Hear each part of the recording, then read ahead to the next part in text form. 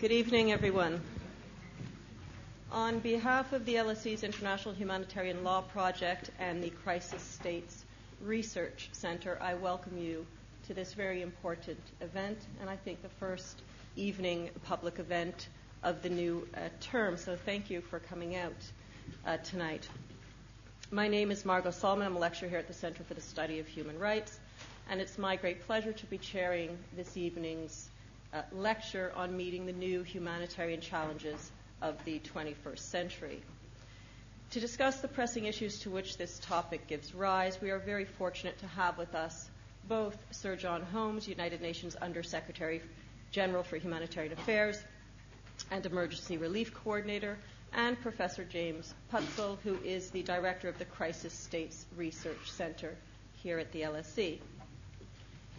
Humanitarian needs today are many and diverse and multifaceted. The responses required are no less complex. They address ongoing and highly political conflicts, such as those in Iraq and Sudan. Civil conflicts, such as those in Sudan, Somalia, and Iraq, have seen increased attacks on humanitarian workers. While so prolonged, nature has contributed to extremely high levels of displacement, with IDPs in Kenya a result of a very particular recent phenomenon, post-election violence. Certain humanitarian crises today come as a result of not only the impact of climate change, as severe weather patterns in Central Asia and Sub-Saharan Africa have shown, but as a result of mitigation strategies. Everywhere there is debate as to what role biofuels are playing in the current food price rises, which of course contribute directly to hunger and to malnutrition in many parts of the world, as well as increase the cost of food that the UN requires to distribute to those most in need. Food insecurity also increases instability, with conflicts sparked or prolonged by competition over scarce resources already on the rise. With these very brief and indeed quite somber words, allow me to begin by introducing Sir John Holmes, whom I hope can share with us some solutions in the next 30 or 40 minutes.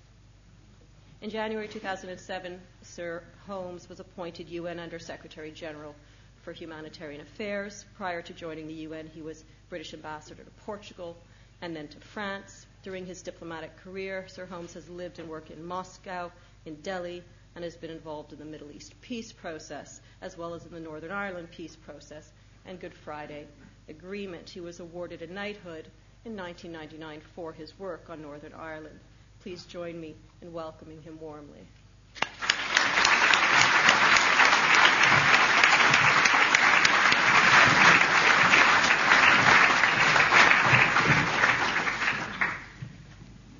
Well, thank you very much indeed for the introduction. I'm not sure I'm going to be producing many solutions, but I can certainly describe lots of problems to you.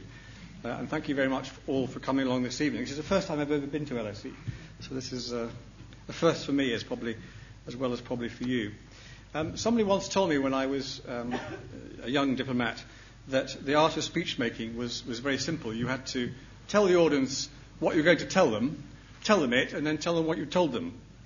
So I'll at least obey the first of those orders by telling you roughly what I'm going to tell you, which is I thought I'd try and explain, first of all, very briefly, what we do and where we do it and why, and then I give one or two examples of that, then look at some of the future challenges to humanitarianism in the 21st century, which is I think the title of the talk, and then finally finish up with a few pointers to the way forward, without suggesting I've got all the answers, which I certainly haven't. So if I start from the beginning, which is usually a good place to start, what do I and the Office for the Coordination of Humanitarian Affairs actually do? I have to say that the title of Office for the Coordination of Humanitarian Affairs never strikes me as being a particularly catchy or romantic title, and it reminds me of Jim Hacker and his Ministry of Administrative Affairs. I hope it's not as bad as that, but the advantage of the title is that we actually do what it says on the tin. We do try to coordinate emergency relief efforts around the world. And that was what the predecessor of OCHA, the Department of Humanitarian Affairs, was invented to do in 1991. It didn't exist at all before that. And the idea was very simple: to avoid, in emergency operations, to avoid gaps, to avoid duplications, to avoid slowness of response, and to make response more predictable and more accountable. And those are all things which we're still trying to do today. So what we're essentially trying to do is bring all the actors together. We are not a humanitarian agency ourselves. We're not an operational agency. We don't give out food. We don't do shelter. We don't do medical supplies. We're a coordination organisation. What we try to do is to bring everybody else together, and that's on the UN side. You have the World Food Programme, the UN High Commissioner for Refugees, UNICEF, the World Health Organization, and many others. You have the Red Cross and Red Crescent movements, who are completely independent of us, but who we try to work with carefully. And then you have the whole non-UN side, which is the very wide range of NGOs operating in the humanitarian area as well. So it's a very large and diverse and fragmented world out there. And frankly, if you were starting off with a blank sheet of paper to design a humanitarian system, you wouldn't draw it like this. But that's what we have. That's why we have to coordinate it.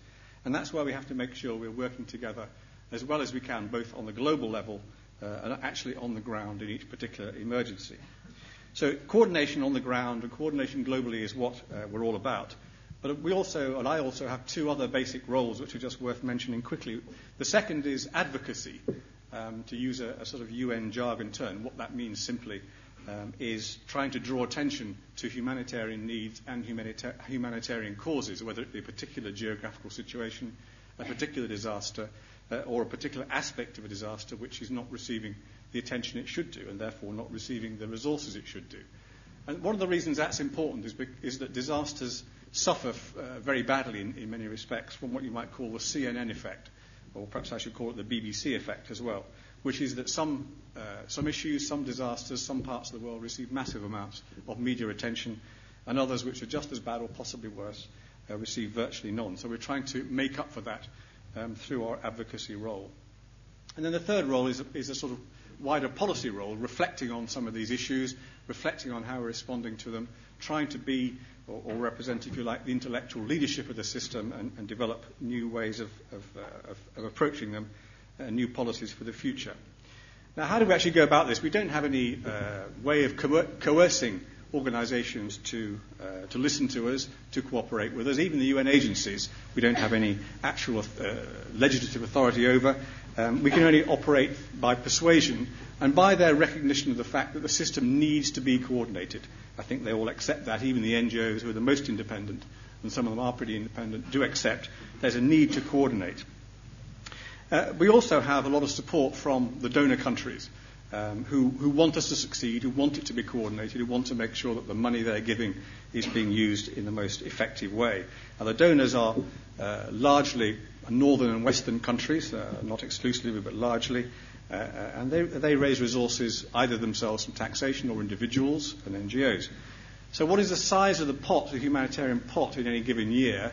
Very hard to put a figure on it, actually, but we reckon it's something like $10 or $12 billion a year for all the crises around the world. Now, that's a lot of money in one sense. In another sense, it's very little money, given all the needs that there are. And I was struck by this recently when I was attending the Davos meeting, the World Economic Forum, and we were talking about humanitarian issues. And while we were there, the news broke of the Société Générale crisis, when a rogue trader lost $7.5 billion overnight. And that seemed to me to be, well, to reflect a funny sense of priorities in a sense, but it put in context the amount of money we have at our disposal at any one time. And it's also clear, by the way, that we need new resources, we need new sources of money for the future if we're going to tackle some of the challenges I'll be talking about.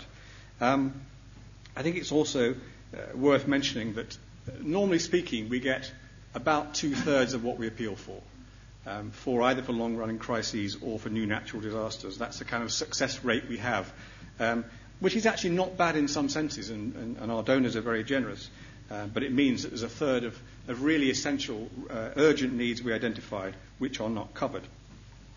So that's essentially what we're trying to do. Where are we trying to do it?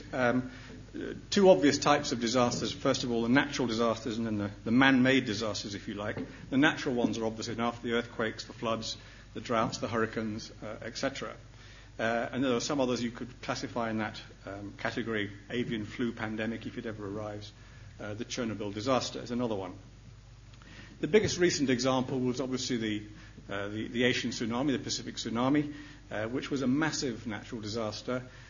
which everybody will recall, where masses of resources were raised. I mean, an extraordinary amount of money was raised, actually, in the end too much, but don't take that as typical. That is completely untypical because it was such a media disaster at the same time.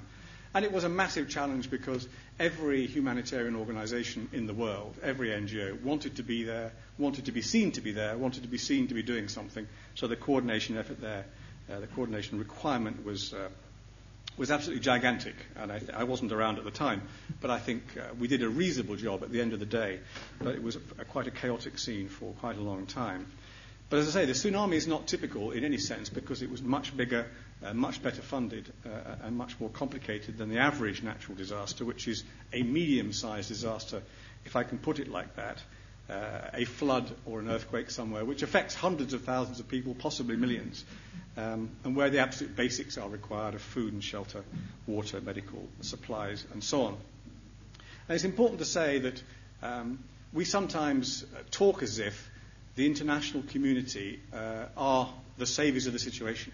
But actually, in any disaster like that, governments, local authorities, local NGOs of all kinds, they are the people who respond first and who will respond most. We're only a supplement to what they can do. How much we need to do depends on their capacity. And one of the things we always want to do is develop their capacity to respond to disasters so that we have to do less, so we can focus on the ones where we're most needed. And that's there's a kind of attitudinal change we're trying to encourage there to make sure that national governments are in the front line and we're giving them the training and help that they need. The devastation of these natural disasters can be enormous in some cases. I think Hurricane Mitch in Central America was one of the ones which was most devastating in a localized area because it can also set the development of a country back literally years and cost billions and billions of dollars. Even if in a developing country the billions don't seem as great, that's because they're not insured and not measured in the same way. The other big category, obviously, man-made disasters, conflict situations. There are sort of probably something like 20 or 25 complex emergencies, again to use the jargon, we're engaged in at any one time. Now, actually, there are less wars in the world than there used to be. Doesn't always seem like that when you listen to the news, but that's the reality when the people actually measure it. But the problem is that there are more internal conflicts. I mean, when I say less wars, I mean less wars between countries, but there are more internal conflicts than there used to be. And you can measure that by the relative number of refugees, a refugee being someone who crosses a border, and what we call IDPs, internally displaced people, who are staying in the same country. Refugees were the dominant category a few years ago. Now there are 10 million refugees in the world, which is bad enough after all, but there are 25 million internally displaced people, and those are only the ones we know about. So that gives you some idea of the relative impact of these internal conflicts and civil wars. The other feature of civil wars particularly is that civilians tend to be the main victims, even more than of wars, traditional wars if you like. So many of these conflicts are long-running, as I say, and they're very difficult and dangerous to operate in because the fighting is not in a particular area, it's not a particular battle, it's moving around, it's often very generalized. So this makes it very difficult and dangerous to operate in, but those are very often the conflict, the context in which we are trying to operate. Two examples, one very well-known, one a bit less well-known perhaps. Darfur is the obvious, very well-known one, going on since 2003 and really on the international humanitarian agenda since 2004. It's the biggest single humanitarian operation in the world. It costs about $800 million a year, something like that, from the international community. There were something like 14,000 humanitarian workers on the ground trying to deal with it at any one time, of whom only about 1,000 are international staff, the rest are Sudanese. And just a couple of other figures to give you some idea of the scale of it. The population of Darfur is about 6 million people. 4 out of that 6 million have been badly affected by the crisis and are in need of some international assistance. 2.5 million, that is nearly half the population, have been displaced during the conflict, and many of them are living in actual camps. And you have to imagine what life in a camp is actually like. You see them on the television, but it's hard to imagine what life is like, because it's not just the immediate environment that you're living in, the hut of sticks and rags or whatever it might be, depending on the food distributions and the water points and so on. You have to imagine it over a period of years, what life in a camp is really like. The sheer boredom of it, the sheer futility of it, and the helplessness of it. And that's what you face in a place like Darfur, where it's been going on for 4 years, and I fear it'll be going on for some more years yet. The Darfur operation actually is quite successful, I think, as a humanitarian operation, in the sense that the basic needs of people have been met. They're not dying of starvation, they have water, they have medical care, they have access to some education. But what it also illustrates is that humanitarian efforts, or the humanitarian response, is only a sticking plaster. We can keep people alive, hopefully. We can keep them in sort of minimum decent conditions, but we don't solve the problems. We can't solve the problems. Humanitarian doesn't solve the problems. Indeed, if you're slightly provocative and cynical about it, you can say that by keeping all these people alive and in reasonable health, we are helping to prolong the problems, because it means the politicians and the generals can go on playing their games while the people suffer. Nevertheless, it's obviously a moral imperative to help people in those circumstances. And it's also hard, I say, why we're looking after their basic needs to protect them. Protection of civilians is one of the big rallying cries of humanitarianism these days, but it's much easier to say than it is to do. And very often, even in places like Darfur with a large presence, we're not really protecting civilians as much as we might like to. How can you solve the problems? The problem is going to be solved by political processes, maybe by the presence of peacekeeping forces, but essentially there has to be some political solution. And the problem in a place like Darfur is, how long can this go on? How long can we maintain that sort of aid effort? For the moment, the donors are generous, the media are interested, the workers are there, it's difficult, it's dangerous, people get killed, their vehicles get hijacked, they get attacked, but we're still there. But will we still be there in 5 years in the same way if the conflict goes on, as it might, for that long? It's a question to which I don't have the answer, but it's a question worth asking. And the other point is, can a situation like that, where you've had people in camps for 4 years, nearly half the population in camps, can it ever go back to normal? Because people get used to camp life, and sometimes they have facilities they didn't have when they were living in remote villages. They're not always willing to go back to their subsistence farming existence they had before. So the long-term consequences of these conflicts are also very considerable. Very briefly, a different sort of conflict, but also equally devastating and long-running, but less well-known, is in the Congo, the Democratic Republic of Congo. It's tends to be one of the neglected crises, certainly in media terms, but there's been 10 years of war there. And one interesting study from DRC, which is worth mentioning, which was done by the International Refugee Council, suggests that in those 10 years of war, 5.4 million people have died. That is extra deaths of 5.4 million people. Bear in mind, this is not deaths from violence. This is not combat deaths. This is deaths from the combined effects of a conflict situation like that. So it's disease, it's malnutrition, it's stress, it's what happens to old people or disabled people or children in those kind of situations. 5.4 million extra deaths over that time, which is, I think it's 6 Rwandan genocides, if you want to make that comparison. The problem in the east of Congo is very simple. You have a lot of illegal armed groups there, including refugees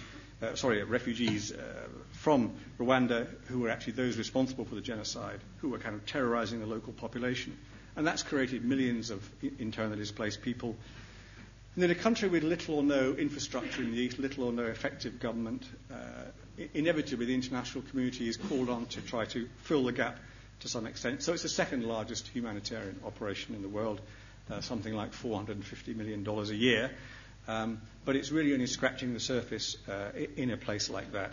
And there are some very special challenges in the east of DRC. I mean, one is that you may have heard of, some of you at least, is the challenge of sexual violence in eastern DRC, which is truly horrifying and truly brutal in a way which I don't wish particularly to go into, but having visited a hospital, the Panzi Hospital near Bukavu, where the victims are treated, it was a very difficult experience from an emotional point of view to see and talk to some of these women who had been brutalized in that kind of way. Again, I would say the humanitarian operation is reasonably successful in keeping people alive in a minimal way, but it's really only a drop in the ocean, as I say, against the development needs there are in a country like that. Just a final point on the background. Why do we do it? I mean, that may seem obvious, but just look at it for a second. Obviously, it is a simple humanitarian moral imperative to help people who are in desperate need and suffering, and a feeling that we simply cannot let such things happen in the world around us, and that's absolutely right.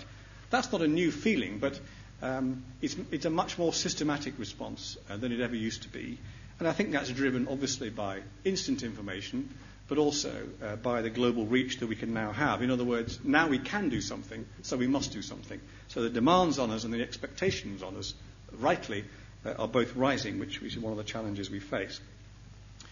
The basic principles that we're trying to operate by in all these situations are very obvious in a sense, but very important. They're neutrality, impartiality, and independence. So what does that mean? It means that we are driven by what people need, not by any kind of political or religious or tribal or ethnic or any other agenda.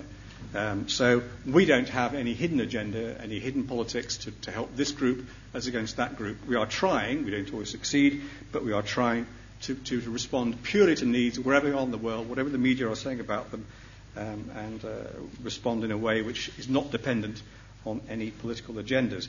And I'll come back in a minute to some of the problems that actually poses. So, what are the future challenges? They're current challenges, actually, but they're some of the biggest challenges we face in the future in all this humanitarian effort. I'll talk about three in particular, but there are others, of course. The first is protecting, and again, there's a bit of UN jargon, or rather humanitarian jargon here, is protecting humanitarian space. The second is the problems raised by climate change, and the third is the latest, in some ways, the most immediately worrying, which is the rise in food prices, which has already been mentioned in the introduction. So first of all, humanitarian space. What do we mean by that? It's very closely related to the principles I just talked about. It's the freedom to act purely on need and the freedom to work closely with those in need and, indeed, those in control of a particular area, even if they are regarded by the world in some cases as terrorists or beyond the pale. We may need to work with them, deal with them in order to reach the people we actually need, and that's part of having the humanitarian space. It means keeping our distance from the political and security objectives of others, even when they're, for example, United Nations peacekeeping forces in some cases. And we need to keep our distance from them, so we are separate from them, so the humanitarian operations are separate from those political and security operations, because we absolutely need to maintain that perception of neutrality and independence if we're going to operate successfully. This is much more difficult. I mean, all humanitarians have that aim. It's rather more difficult for the UN agencies to do than it is for NGOs or the Red Cross movement, because we are associated with member states' agendas, we are associated with the Security Council, whether we like it or not, we are associated with peacekeeping forces, we get involved with military operations of one sort or another in ways which others can keep clear of. But even though it's more difficult for the UN agencies to maintain that space, it's just as vital for us if we possibly can. Why do I say it's a future challenge? The point is it's under threat from all sorts of different directions.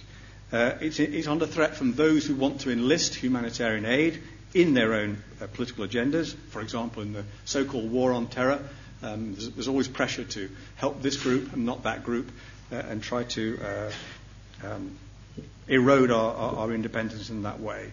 There is the erosion of the distinction, which is very important for us, between civilian and military actors on the ground.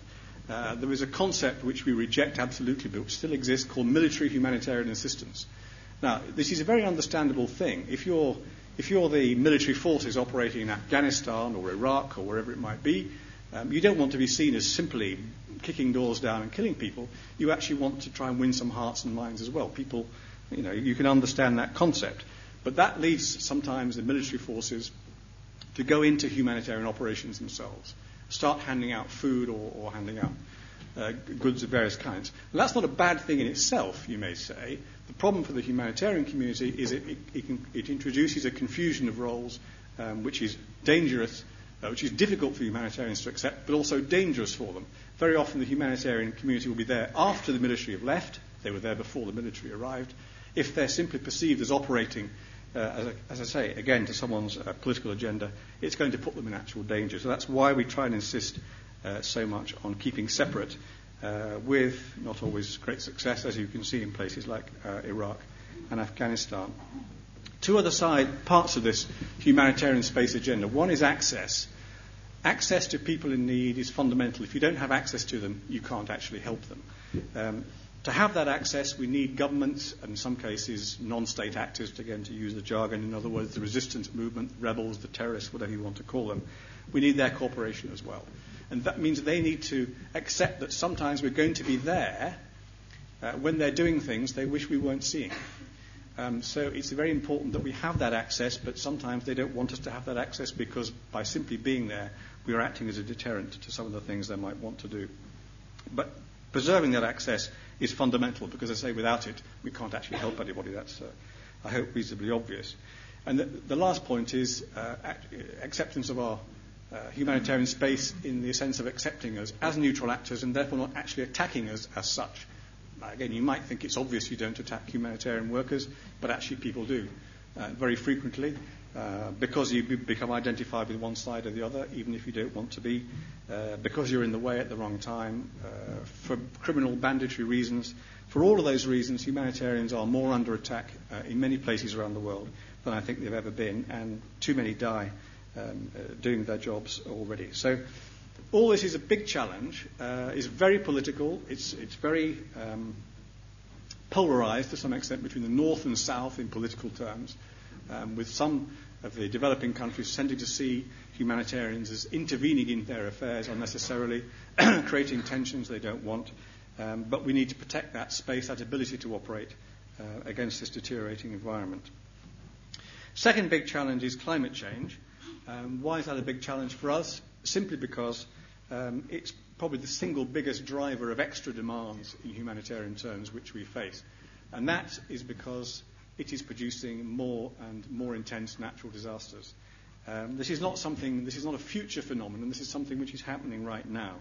And we can see the evidence of that in the trends. Even if you can't link any particular disaster, any flood or hurricane or whatever it might be, to climate change, the trends are clear, and those trends are what the scientists have predicted.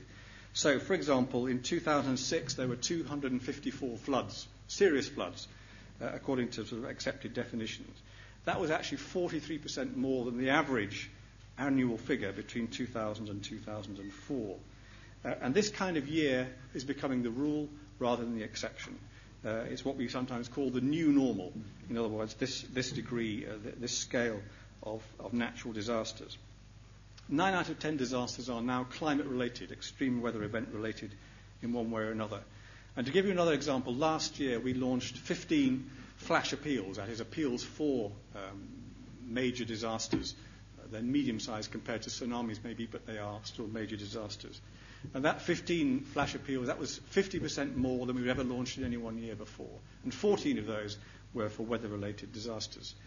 So I think that gives us some idea of the scale of the challenge we might start to face as climate change becomes a more serious problem. That means we're going to need more capacity and more resources to deal with those disasters. It also means we need to think about it in different ways. We need to work harder to mitigate the impact of those disasters when they happen. You can't prevent the disaster. You can reduce the vulnerability of populations and countries to disasters. I mean, the most obvious example is earthquake-proofing buildings.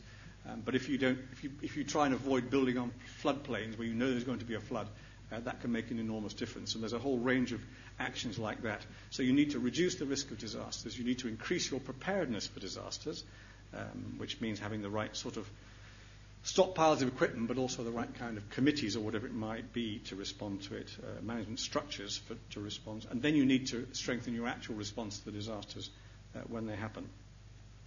But the things which might arise, the challenges which might arise from climate change are not just about more floods and droughts, although that's serious enough. If the sea level rise, which is what everybody expects, if there's water scarcity, in some areas at least, which everybody expects, this is going to lead to other kinds of challenges for us. The most obvious is extra migration pressures. Some researchers have suggested, perfectly plausibly I think, that there could be an extra 50 million people on the move because of climate change in the next 20 years. Again, a huge challenge there. And it could lead to more conflict because there'll be battles over resources, battles over energy, battles over arable land, battles over fresh water, all of which could create, as I say, more conflict and therefore more new demands for humanitarian help.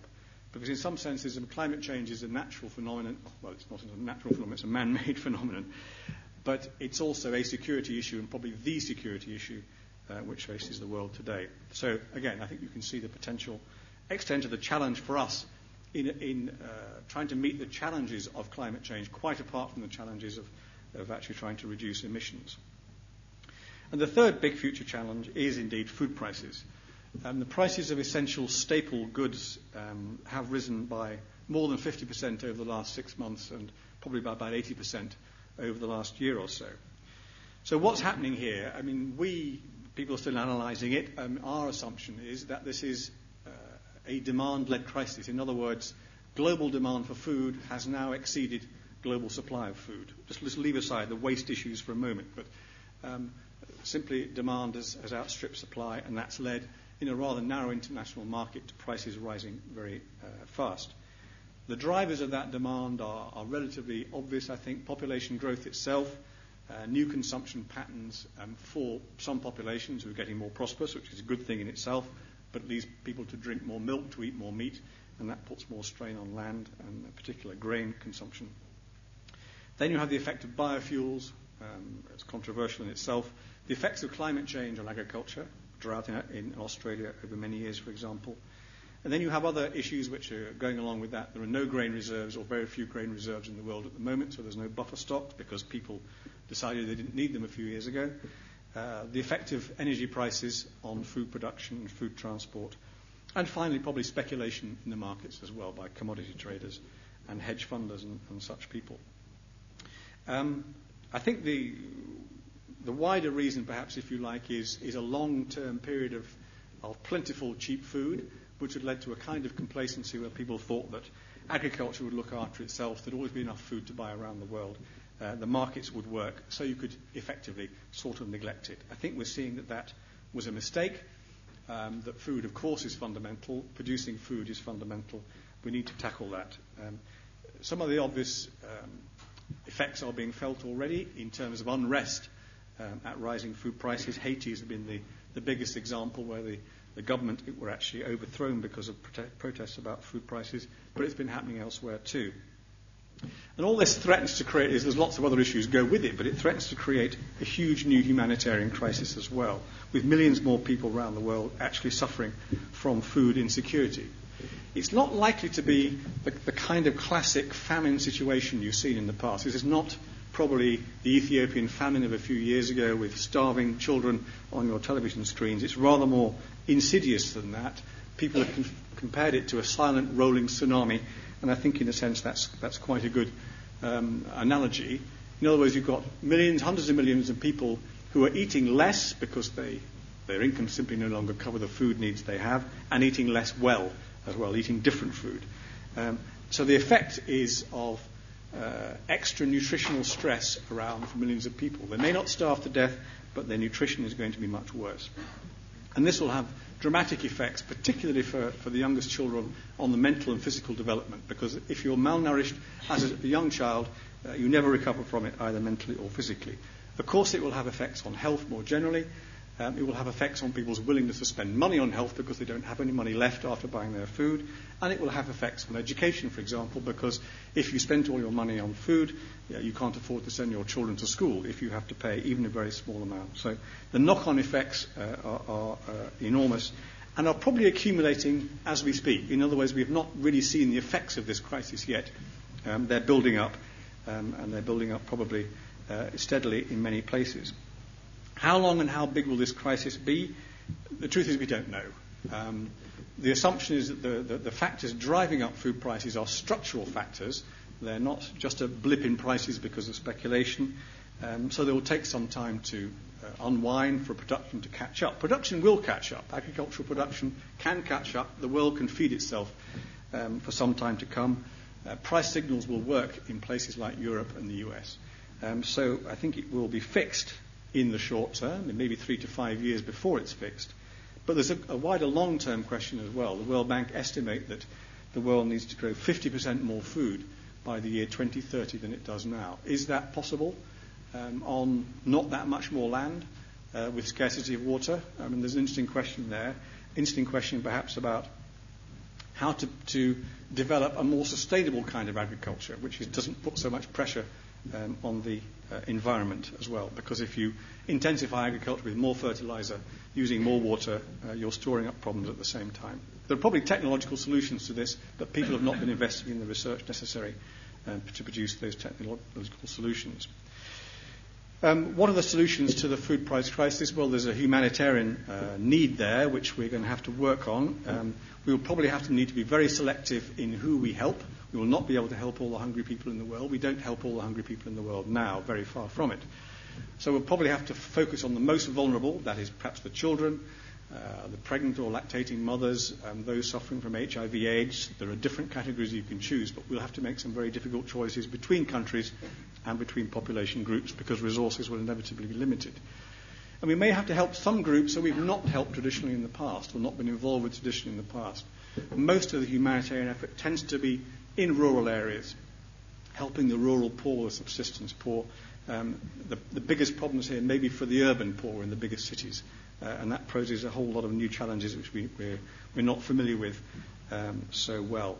Obviously, there's a lot of other things beyond the purely humanitarian response. There's a short-term need to help farmers, particularly in the developing world, because the immediate effect of what's going on at the moment is that fertilizers and seeds are more expensive and they don't see the benefit in extra prices. So there's a need for help there, and particularly in developing countries. It's also a fantastic opportunity, maybe, for agriculture in developing countries if we can get the responses right, if we can get the incentives right, and if we can reverse the neglect of so many years. Because if you can get farmers in developing countries to be able to operate more profitably, more effectively, then a lot of the problems of the world's poor, who are mostly living in rural areas, 70% of them by most estimates, that could help to fix poverty. But the short-term effect is, of course, making poverty worse. There are lots of other issues there, trade issues. At the moment, countries are responding in ways which may make sense for them nationally by banning the export of wheat or rice or putting extra tariffs on the export of wheat or rice, but which are disastrous internationally because they're making the problem worse. Those kind of internal measures they may be taking in terms of food subsidies or reducing prices may make sense as a short-term response to avoid unrest, but are they sustainable? Are they the right responses in an economic sense more generally? Is this an opportunity to fix some of the dreadful problems of agricultural subsidies that the Americans and the Europeans have caused over time? Is it an opportunity to get the Doha round agreed? It probably is, but will we actually do that? It's not clear. For example, the American Congress, I think, is currently debating the Farm Bill, which offers huge subsidies to American farmers. The only question is how much they increase it by, not whether they should reduce it. And I see that the French government is arguing this morning that what's happening is an extra argument for European food subsidies rather than the opposite. So there's lots of arguments to go on there. There's the issue about biofuels I've already mentioned. Again, I think we should avoid a knee-jerk reaction to this, saying that all biofuels are bad. I mean, why do we invent biofuels? Because we have a massive environmental problem, climate change problem.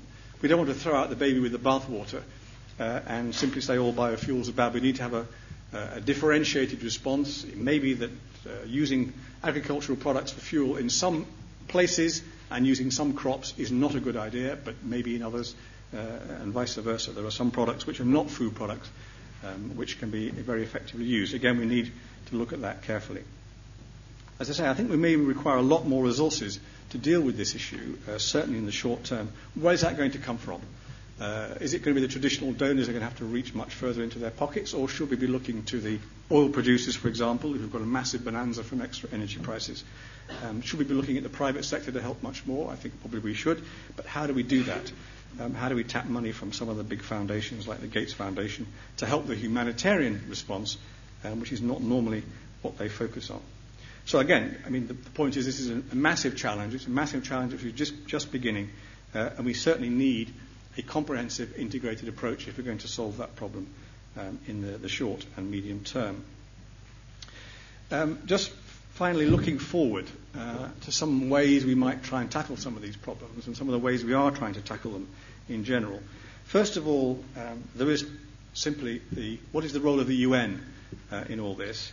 The UN is far from the only actor and is not the one with the best reputation always in these areas as in others. But it does have a position at the centre of the international system in many ways, and it has a legitimacy which comes from having a universal membership. So I think the United Nations can and should give a lead in some of these areas, and can and should give a lead, for example, as it has been doing in responding to climate change and in responding to the challenge of food prices, and I think we'll see more of that in the weeks to come. But there's also, leaving aside that central role of the UN, which it can play, I think, there are reform measures, reform ideas already around in the system which are trying to make sure that humanitarian response is quicker, more predictable, more accountable, more coordination. First of all, of course, there is, we tried to learn the lessons from the tsunami, we tried to learn the lessons from the Pakistan earthquake, which is another huge recent crisis. We're trying to learn the lessons from the initial response in Darfur, which was too slow and inadequate. So we are trying to make sure there is better coordination globally, better coordination on the ground, more stockpiles of the things that are needed so we can respond faster. We've set up a new fund, the Central Emergency Response Fund, which is a pooled fund. Countries put funds into this Central Emergency Response Fund, which we administer from New York, and where we can direct funds very, very quickly to any new crisis that arises or any new twist of an old crisis, and get some money in there fast for the most life-saving needs. So speed and predictability, but also fairness, because we also use that fund to equalise the resources which are going to different crises to try and counter the CNN effect I mentioned earlier. We're trying to make sure that the sectoral response, that is the response in food or water or medical help or shelter or protection of civilians or whatever it might be, is as well coordinated in that particular sector as possible. That means ensuring that all the agencies and the NGOs which are working in that sector actually get together and decide how they're going to help, where they're going to help, and what means they're going to use. And it also means that one of them is chosen to be the leader of that sector, so they have a responsibility to make sure that the response is as good as it can be. It's not a perfect system, but we think it's better than what was there before. We're also trying to make sure that the partnerships between the UN side and the non-UN side, that is essentially between the UN and the NGOs, is much better. In the past, to simplify a bit, the UN agencies regarded themselves as the big boys in the game, and the NGOs were the sort of what they used to call, or still call actually, implementing partners. In other words, the people who actually take the money and do the work on the ground. But that was kind of seen as a second-class citizen. I think we recognise this is completely wrong, that actually NGOs do 70% of the real work on the ground in all these crisis situations. They should be treated at least as equal partners in planning how the response should be made. So we're making a huge effort to try and equalise up that relationship. Another crucial element is leadership, and particularly leadership globally, but that's my problem, but also leadership on the ground. So you appoint humanitarian coordinators on the ground usually from the UN system, but they don't have to be, who have that responsibility to decide where the response should be, how it should be organised, where the money should go, where the biggest needs are. But that means you've got to have good, qualified, well-trained people, and that's something we're still working on. To a few other very quick points. Resources, as I've already said, we need to look beyond the resources we have at the moment. They're not adequate for what we have now. They will certainly not be adequate for what we face in the future. So where are we going to find that extra money from? How do we persuade most countries in the world to think this is their effort and not just the responsibility of a few donors? 10 or 12 big Western donors give 90% of the money at the moment. And there are plenty of countries which have plenty of money which are not really involved. We need to find a way of involving them, as well as I say, of drawing on the resources of the private sector. But that's related to one of the perception issues I mentioned earlier, that in some places, in some countries, humanitarian response, emergency relief is regarded as a Western thing. And it has a Western hidden political agenda, therefore it's not really something they want to be involved in. We've got to really get over that. We need to bring in, for example, the Islamic world into this process much more than they are at the moment, Islamic NGOs, of which there are very many. We need to involve governments in developing countries more in what we do to get over some of these perception problems. We need Innovation in the way you respond. I mean, the classic response is well known. You collect money and you spend it in the different areas. There are some interesting market-driven ideas out there, like insurance. Can you insure against a drought or a flood or even an earthquake? I mean, the answer is you can. You can insure anything if you pay the premium. But how big is the premium? How is it going to be organised? Who decides when those criteria can be met? There are people interested in doing this. There are experiments going on. It's worth looking at those for the time being. So those are some of the ways forward we're looking, pointers forward to the way we can tackle some of these huge challenges. And I think these are huge challenges, and the international community needs to be well organised, needs to be really coordinated around some strategies, and that's where the UN, I think, can take a lead with all the problems that poses and all the need to work with other major actors like the World Bank and the IMF, for example, but also many others. Just a final reminder again, we are trying to deal with these disaster situations, but we recognise that we can only do so much. The humanitarians are providing sticking plasters, they're not providing solutions. So the politicians essentially have to provide the solutions. They have to provide the solutions for climate change. They have to provide the solutions for all the conflicts I've talked about. They have to provide the solutions for food prices and agricultural production I've talked about. All of that can be done. We know very often what the answers are.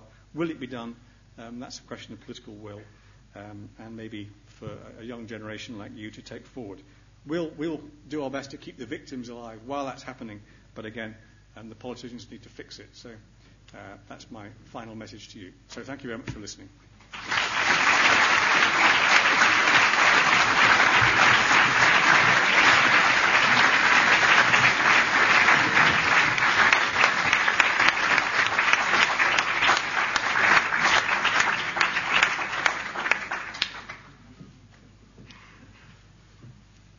We have the opportunity to hear from Professor Putzel as a respondent, and this lecture has given rise to a number of issues. We'll also have time to hear from the floor comments and any questions you might have. So he'll speak for about 10-15 minutes. I'd just like to introduce him very briefly. He's a professor of development studies here at the LSE. As I mentioned, he's also the director of the Crisis States program here.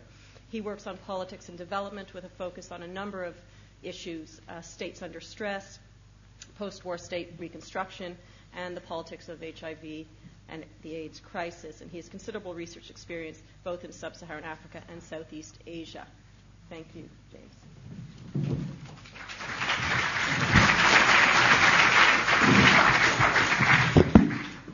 Hi, thanks very much for inviting me, and thank you, John Holmes, for what I think was an extremely comprehensive exposition of the work of OCHA. And I'd like to say right off the top that in our own research on the ground, we find that the analytical work that OCHA does that underpins its coordination is very strong indeed, and we've seen this in Afghanistan and DRC.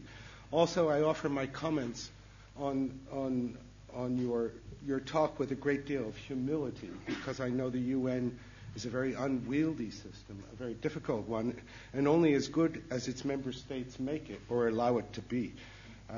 I really would like to hear from the floor, so I want to make 4 comments rather quickly, briefly, around these important issues. The first one has to do with humanitarian space, the principles of neutrality. These are certainly key in order to pursue a peaceful world and a world where development may be possible, and the places you talk about are among the most underprivileged, backward, and underdeveloped in the world. But I'd like to suggest that the space for humanitarian intervention has been shrunken by the doctrine of liberal interventionism. You referred to this. I think this has done more damage than anything like the CNN or media effect in relationship to raising resources for humanitarian assistance. The invasion of Iraq was particularly problematic to the reputation of the international community led by the most developed countries through the UN. Doctrines like those endorsed by Michael Ignatieff, Empire Light and liberal humanitarianism under the umbrella of U.S. security have really done a lot to cause the problems of perception that you talked about. So I wonder whether or not this attack on humanitarian space, which has come from the war on terror, hurts the efforts of the United Nations system to raise funds for humanitarian relief. And I wonder as well if you're not somehow more influenced by those political powers that be because of the structure in which funds need to be raised on an annual basis. And would that not be a subject for important reforms in the future? The new fund that you talk about seems extremely important, but probably not at all enough. Secondly, the question of climate change. Recently, there has been a wave of statements by the World Food Programme, by the Intergovernmental Panel on Climate Change, by the NATO Secretary General, about the extent to which climate change is causing conflict. And I think this is something that you alluded to as well. In the academic world, we come across the work of Homer Dixon, who talks about climate refugees. And I wonder if this is not really the wrong way to put it. The political economy of a place still seems to be the determining factor as to how a community in any place can respond to the challenges of climate change and other types of natural and man-made environmental disasters. The profound inequality that's there on the ground is clearly a determining factor in terms of who suffers and how suffering is distributed and how possible it may be to relieve and prevent the effects of climate change. So I would like to know a little bit more how you might be thinking about the interconnections between climate change and population displacement and livelihoods and conflict. I think you're quite right to be talking about different methods to mitigate risk that are possible to promote from the position of the international community. But does the UN have the space to give the lead on these issues? Perhaps it would be good if we could hear a bit more what's being talked about across the UN system in that regard. The interconnections between these problems are crucial to solving them. Specifically on that question, that's my third point, is the link between humanitarian intervention and assistance and developmental intervention. This is a long, long debate. It's gone on for a long time. And inside the UN system itself, there's been a lot of recognition that one cannot draw barriers between what's done in response to a humanitarian emergency and what's done in relationship to longer-term development. In a sense, there was a big step backwards, I think, when the Peacebuilding Commission was recently established at the UN, because in a way it was hoped that new body would help to bridge the divides that separate UN agencies, UN Development Program, for instance, from the UN agencies providing relief.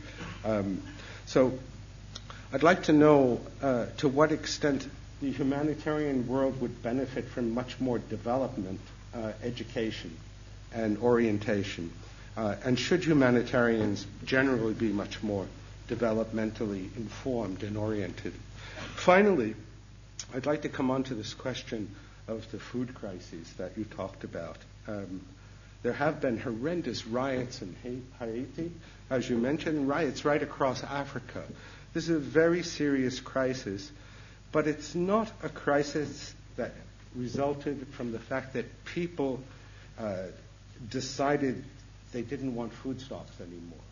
That decision was very much produced by the neoliberal revolution over the last 20 years. There was a direct attack on concepts of food security, and in the promotion of structural adjustment programs across Africa, and in the liberalization programs that were advanced in East Asia and Southeast Asia, there was an explicit proposition that is no longer necessary to talk about building up local food stocks or local food security. What was important was a combination of free markets and democracy, which would allow everyone to earn enough to be able to buy their food security.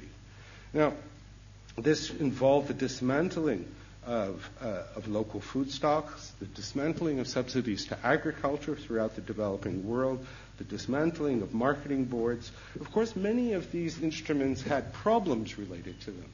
There are problems of corruption, problems of inefficiency, but nevertheless, this infrastructure was broken apart. And I'd suggest that that was done in a very ahistorical way. The United States, more than any other country in the world, developed a notion of food security. In fact, the entire history of the United States in terms of agriculture was about developing and ensuring food security at home, and that was talked about quite explicitly until at least 20 years ago. Now it's talked about in Europe and the United States in an indirect way through the continued maintenance of subsidies to own farmers. The point is that we do understand quite a bit about food security, but it would require a reversal of this historic position. And I think perhaps that has not been recognized fully. You know, it's always been the case that only a very tiny percentage of the world's rice production has been traded.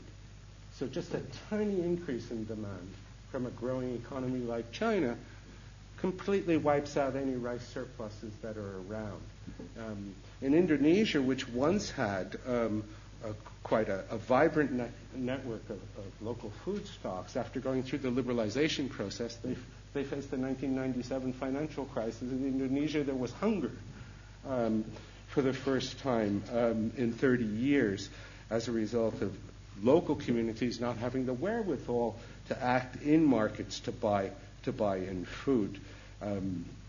So I wonder if, from your perspective in OCHA, you might be able to stimulate and spark debates right across the UN system because, for example, the UNFAO bought into this orientation and helped to promote it through its own programs. I think you're right to put a great deal of accent on this problem. Sustainable agriculture is important, as you say, but perhaps also one has to reconsider, give new place to redistributive agrarian reforms that would put land back into the hands of people who actually will use it productively for agriculture. And more controversial issues like GM crops need to come back on the agenda. A great deal of research has shown that there's been a lot of pseudoscientific opposition to this. But perhaps it offers, the new technologies offer new prospects. Generally speaking, though, the development agencies, the international development agencies, have not been talking about agriculture. The international community itself now gives something like 2% of all foreign aid to agriculture. This was something like 15% 20 years ago. Instead, money is going to good governance programs and increasingly to programs that are somehow related to priorities determined by the war on terror. So these are highly political questions. I realize from your position in OCHA, you perhaps can't address all of them. But these are some questions that are really at the heart of the agenda, and I hope to see these basic questions being raised inside the UN system as you grapple with these problems. Thank you very much.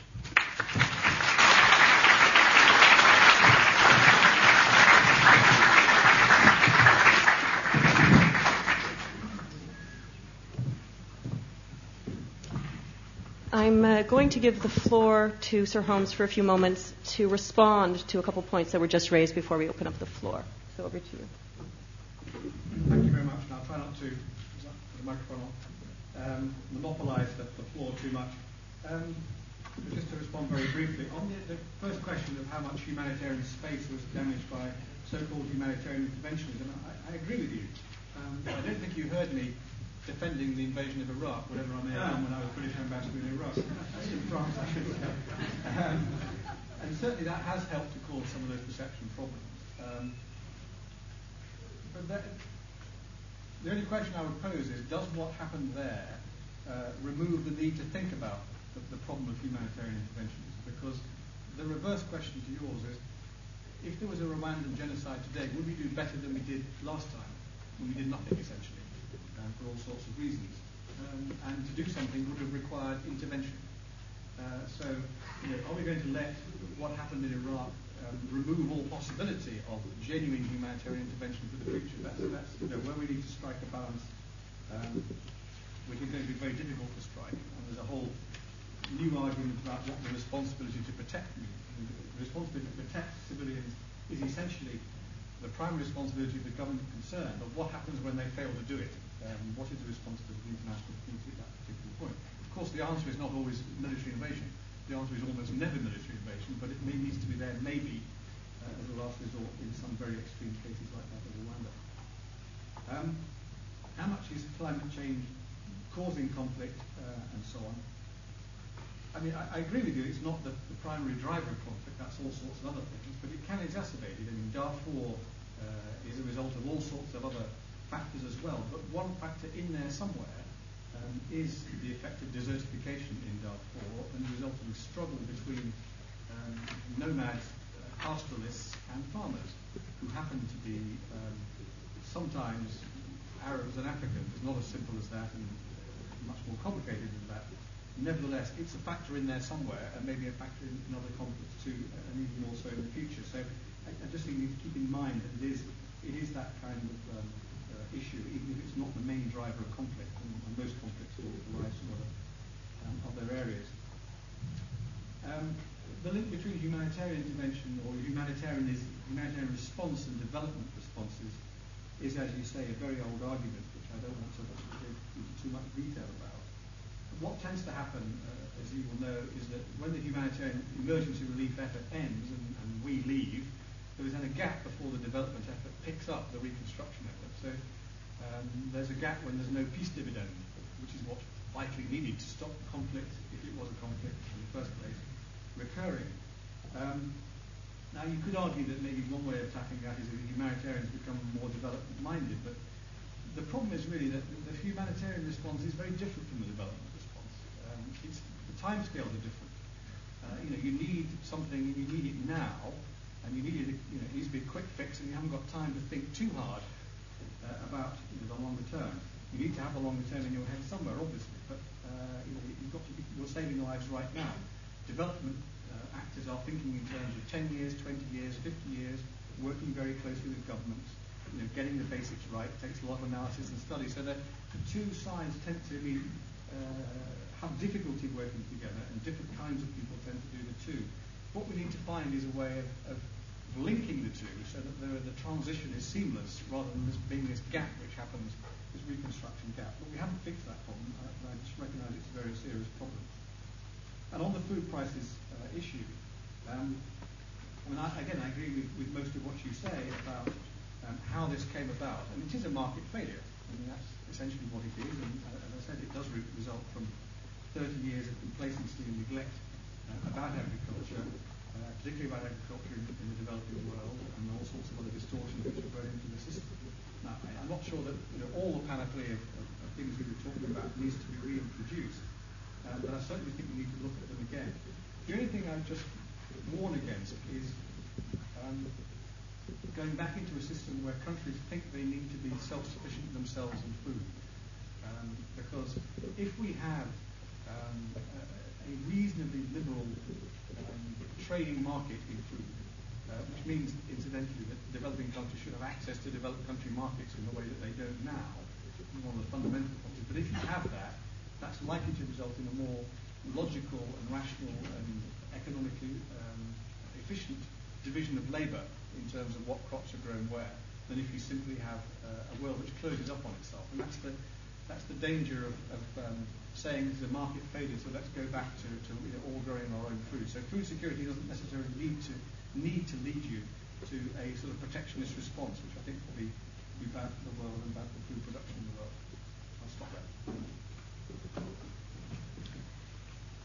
Okay, as usual, we have the opportunity to hear from you. I request that you keep your intervention reasonably short because we have till exactly 8 o'clock And kindly let us know what your name and affiliation is. I'll take 3 questions at a time, and then we'll give the panelists a moment to respond. Let's see a show of hands.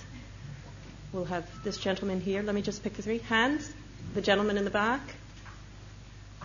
Nobody quite brave enough yet? Let's hear from those 2 to start. Can I just ease it into the questions with a very simple one? My name is Christopher Lutitz. Could take the microphone, please. My name is Christopher Lutitz. I'm a trustee of London Citizens and other charities. My question is very simple. There's this wonderful website called freevice.com, which could spread the word much, much better if it was promoted better in itself. And as you probably know, I don't know how many of you have seen it, it collects free rice for starving people to the tune of now, I think, 300 million grains a day, and it could do 10 times as much if it was better promoted. I think it should be linked to the website of LSE and other universities so more people use it and less people will starve. It's a very simple website called freerice.com, and it also is fun and educational and so forth. A very small question. Thank you.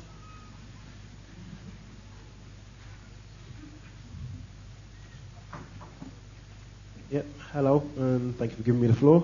Okay, my name is Nigel Nichols. I'm an undergraduate student at London Metropolitan University.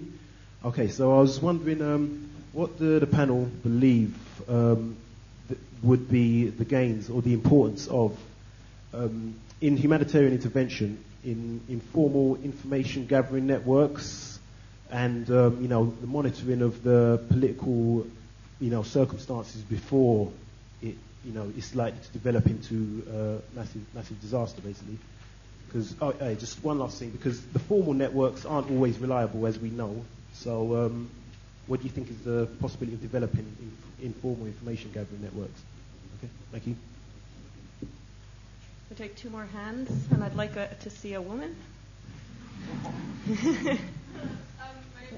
Wait for the mic, please. It's on its way.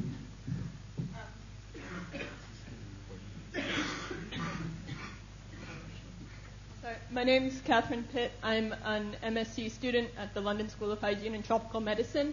I've worked in a couple of countries where the cluster system, which you mentioned, had been introduced. And there were certainly many very positive aspects of it, but I think it also highlighted some severe shortcomings of some of the UN agencies identified as cluster leads, notably my interest in health. WHO showed some severe weaknesses of leadership. I'm wondering what you see as OCHA's role in advocating in this area, since, as you point out, you don't actually have any direct authority over WHO or the other UN agencies. Okay, I'd like to take one more, since the first was a comment rather than a question, if that's okay with the panelists, and keep it short because we have to be kind. Show of hands. Somebody, okay, this gentleman here. I'm Farid from... Wait for the mic. I'm Farid from London School of Tropical Medicine. My first question is how you are evaluating the UN efforts in Afghanistan in terms of coordination, and what is your possible or recommended solutions for this Afghan conflict or humanitarian crisis in that country?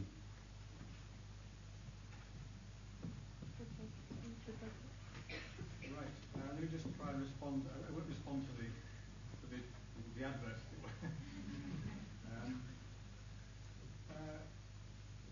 What's the value in informal information exchange networks in weighing up the desirability of humanitarian intervention? I think that was what the question was. I think they certainly have a role to play, because, as you say, you can't always trust the formal networks. You can always trust OCHA, of course, but they're totally independent. No, I think there is a role, but plenty of these networks exist. I mean, most of the human rights organisations, Human Rights Watch, Amnesty International, keep a pretty close eye on what's happening in politics of particular countries and are not slow about coming forward to denounce it when they think that something needs to be denounced. So they do exist, and of course the media exists. The media isn't always there, and they're not there in some countries, certainly in some places at the right time. But I think there is a value for that. But I think the formal networks also have their role to play. I mentioned this question of the responsibility to protect, which all governments are signed up to in theory, and that essentially what should happen is when things start going wrong in a country in terms of protection of civilians and maybe particular groups coming under attack or whole populations coming under attack of various kinds, it's not that the troops are sent in straight away, but that there is a proper system of monitoring, a proper system of encouragement of the government to try and deal with these problems, training, capacity building for those governments, drawing attention to the problem, ringing the alarm bells before it's too late. Those are the kind of things we need to be doing, both formally and informally, I say, before the full extent of the disaster hits, so that there are ways of tackling it, so you don't have to get to the last resort, which is sending in the troops, the consequences of which are always found to be difficult, however beneficial the initial action might be.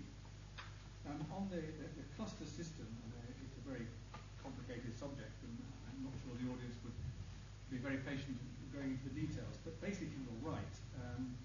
Sometimes it works and sometimes it doesn't, and sometimes the so-called cluster leads, that's the sectoral leads in a particular area, are not as strong as they should be. And it does happen. I mean, WHO is an example. Why are they an example? Because they're not really an emergency response organisation. They have an emergency response part of it, which they are strengthening, and so they are getting much better at this. But they are, by definition, a normative organisation working with governments to try and sort out the way they should respond to health problems rather than being an emergency organisation. And that's led them to have people on the ground who are not naturally attuned to emergency disaster response. And I think that's something we need to be conscious of. OCHA's role in this can be and should be actually saying when this happens, I don't know whether you're in DRC, but that's where it happened. Say to WHO, you aren't doing a good enough job, you must give up your task to somebody else. And we have to have the honesty to say that, and they have the honesty to accept it and find another substitute, if there is one, which there isn't always. And cluster lead can be an NGO as well as a UN agency, although it doesn't always happen. How do I evaluate UN efforts in Afghanistan? I mean, it's a very complicated question. On the humanitarian side, we are struggling, I think, because it wasn't after the intervention of 2001, it wasn't regarded as a humanitarian crisis. It gradually developed into one over time because of what's happened there. So our coordination mechanisms are not as strong as they should be, and they are also, in the particular context of Afghanistan, part of the UN mission, which is a difficulty because it compromises this humanitarian space concept and distance that I was talking about.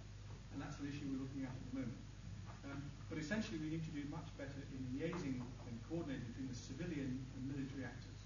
I mean, it's the classic example where the military are trying to do humanitarian assistance to win hearts and minds, and it doesn't work. It just complicates our life enormously, and isn't actually producing the results desired either, because it's not what they're good at, and it's not systematic, and it's just sporadic, and it's just a bad idea. So we need to improve that liaison enormously, improve our coordination efforts, but the biggest thing we need to do is improve access. I mean, where the humanitarian problems are in Afghanistan is precisely where there's virtually no access, which is in the south, where the conflict is worse. So until we can restore access and restore the ability to talk to all the actors, including the Taliban if necessary, we're going to struggle in Afghanistan, and that's going to be part of the response.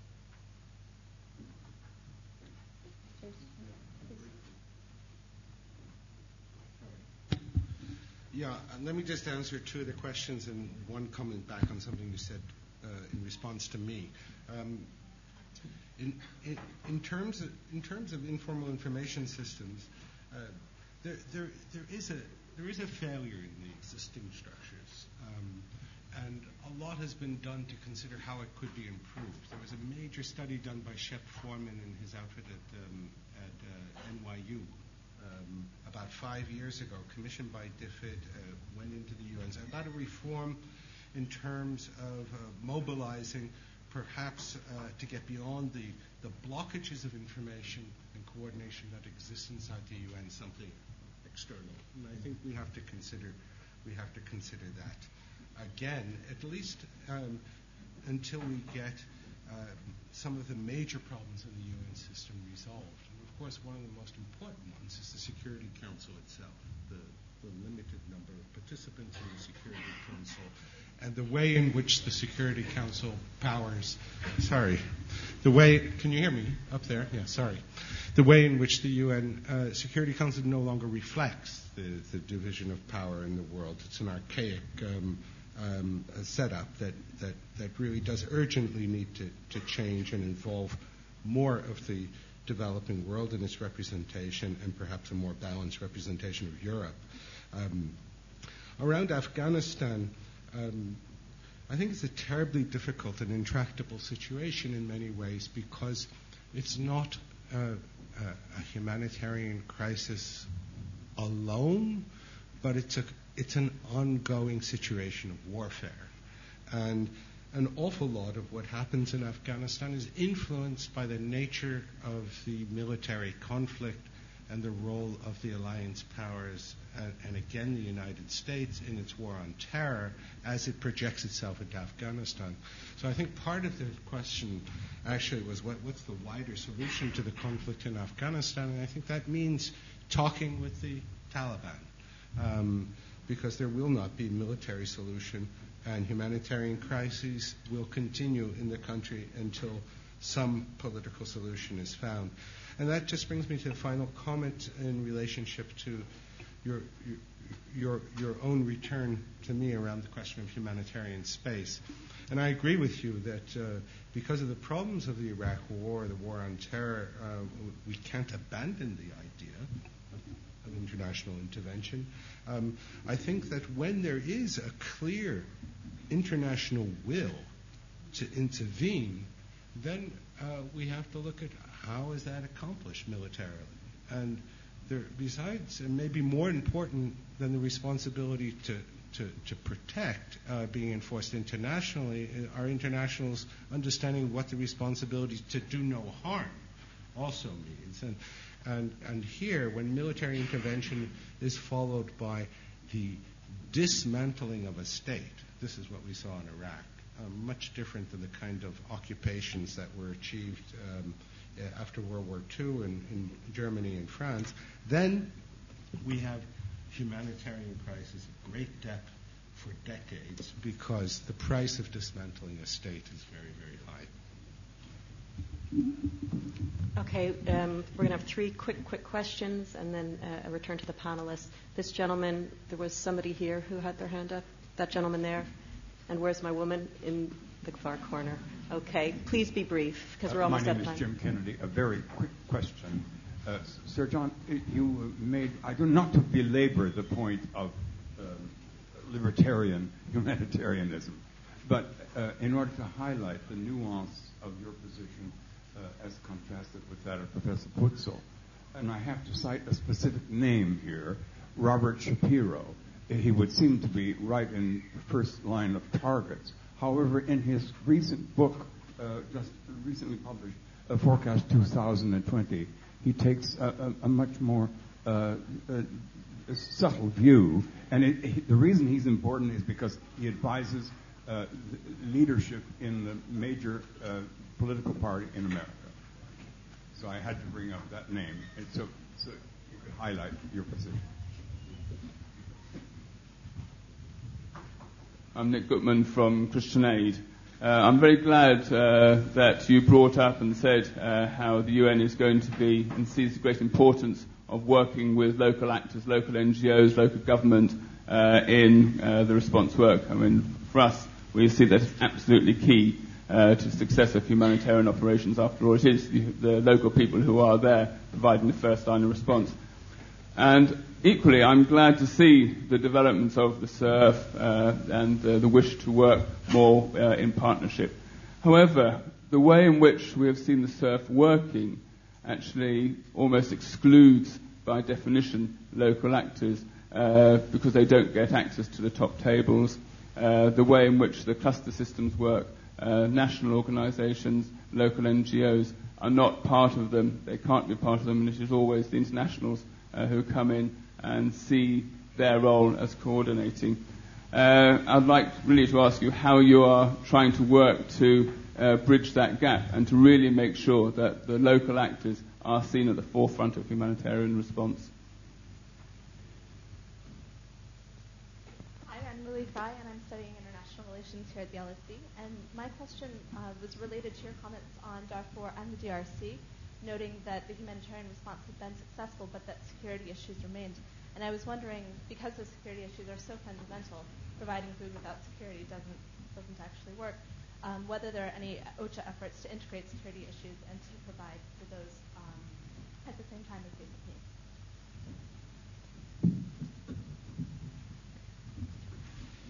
Right. On the first point, I think probably all I can say is I'd better read Robert Shapiro's book so I can understand exactly what it is he's saying, especially if he's advising the US leadership, as you suggest. Yes. On your point from Christian Aid,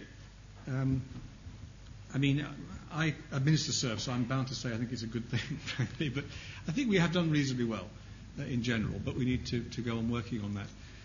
Obviously, as you know, one of the big problems of the SURF is it's not available to NGOs. The Central Emergency Response Fund, which is this new fund we set up a couple of years ago, it's not available to NGOs, which is not because we don't want it to be, actually. I'd love it to be available to NGOs, but because the General Assembly, I think, would have difficulty accepting that, because whether you like it or not, quite a lot of developing countries don't view NGOs with great enthusiasm because they're not sure who they're accountable to. So they have a problem with that. So I'm not sure we can fix that particular problem. I think the other ways we can help to fix the problem you're talking about is by having more pool funds at local level, which is something which is happening increasingly. So in virtually all the long-running conflict situations, we have either an emergency response fund or a humanitarian response fund, which is administered locally and essentially intended, they're probably $5 million or something like that, intended to be given to local NGOs and maybe international NGOs working there who don't have access to other sources of funding, and therefore they can be close to the ground and close to the ground decisions. And then there are much bigger pool funds locally which are being established called common humanitarian funds, and they exist in Sudan and DRC at the moment, but they will be rolled out elsewhere as well, which may be more like $50 or $100 million. And again, they're available to any actors on the ground, the agencies, international NGOs and local NGOs. So I hope they will help to fix some of the problem you're talking about, because I recognise it is a real issue. The other way it can be done is if the local or international NGOs on the ground work with the agencies in developing projects which can then be put by the agency to the Central Emergency Response Fund, and then actually money from SURF goes to a lot of NGOs. It just goes at the end of the chain as implementing partners, not as the direct recipients. So, I'm conscious of the problem, but I think there are ways we can help to fix it without being able to fix it entirely. And on Darfur and the DRC, how do we integrate security and humanitarian responses? I'm not sure we can. That's the problem. I think if we try to do that, that's when you run into problems. So I would say we need to keep them separate, keep the humanitarian response unpolitical, responsive to needs, not security-driven. But at the same time, and this is what I've tried to do, keep the pressure on the politicians to fix the problems. Because if they don't fix the problems, we're just going to be there forever doing it, and then going to be guilty of prolonging the conflict in a way, unfortunately. So, it just requires pressure on the politicians to take it seriously. Not just the international community, but the local politicians. Get their act together, get off their backsides and solve the problems, because that will then remove the need for the humanitarian help.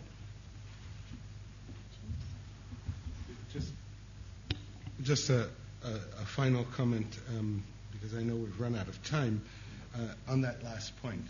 And I think that you're absolutely right, and to keep that principled struggle alive, to keep humanitarian and military intervention separate. We're lost if we don't wage that battle.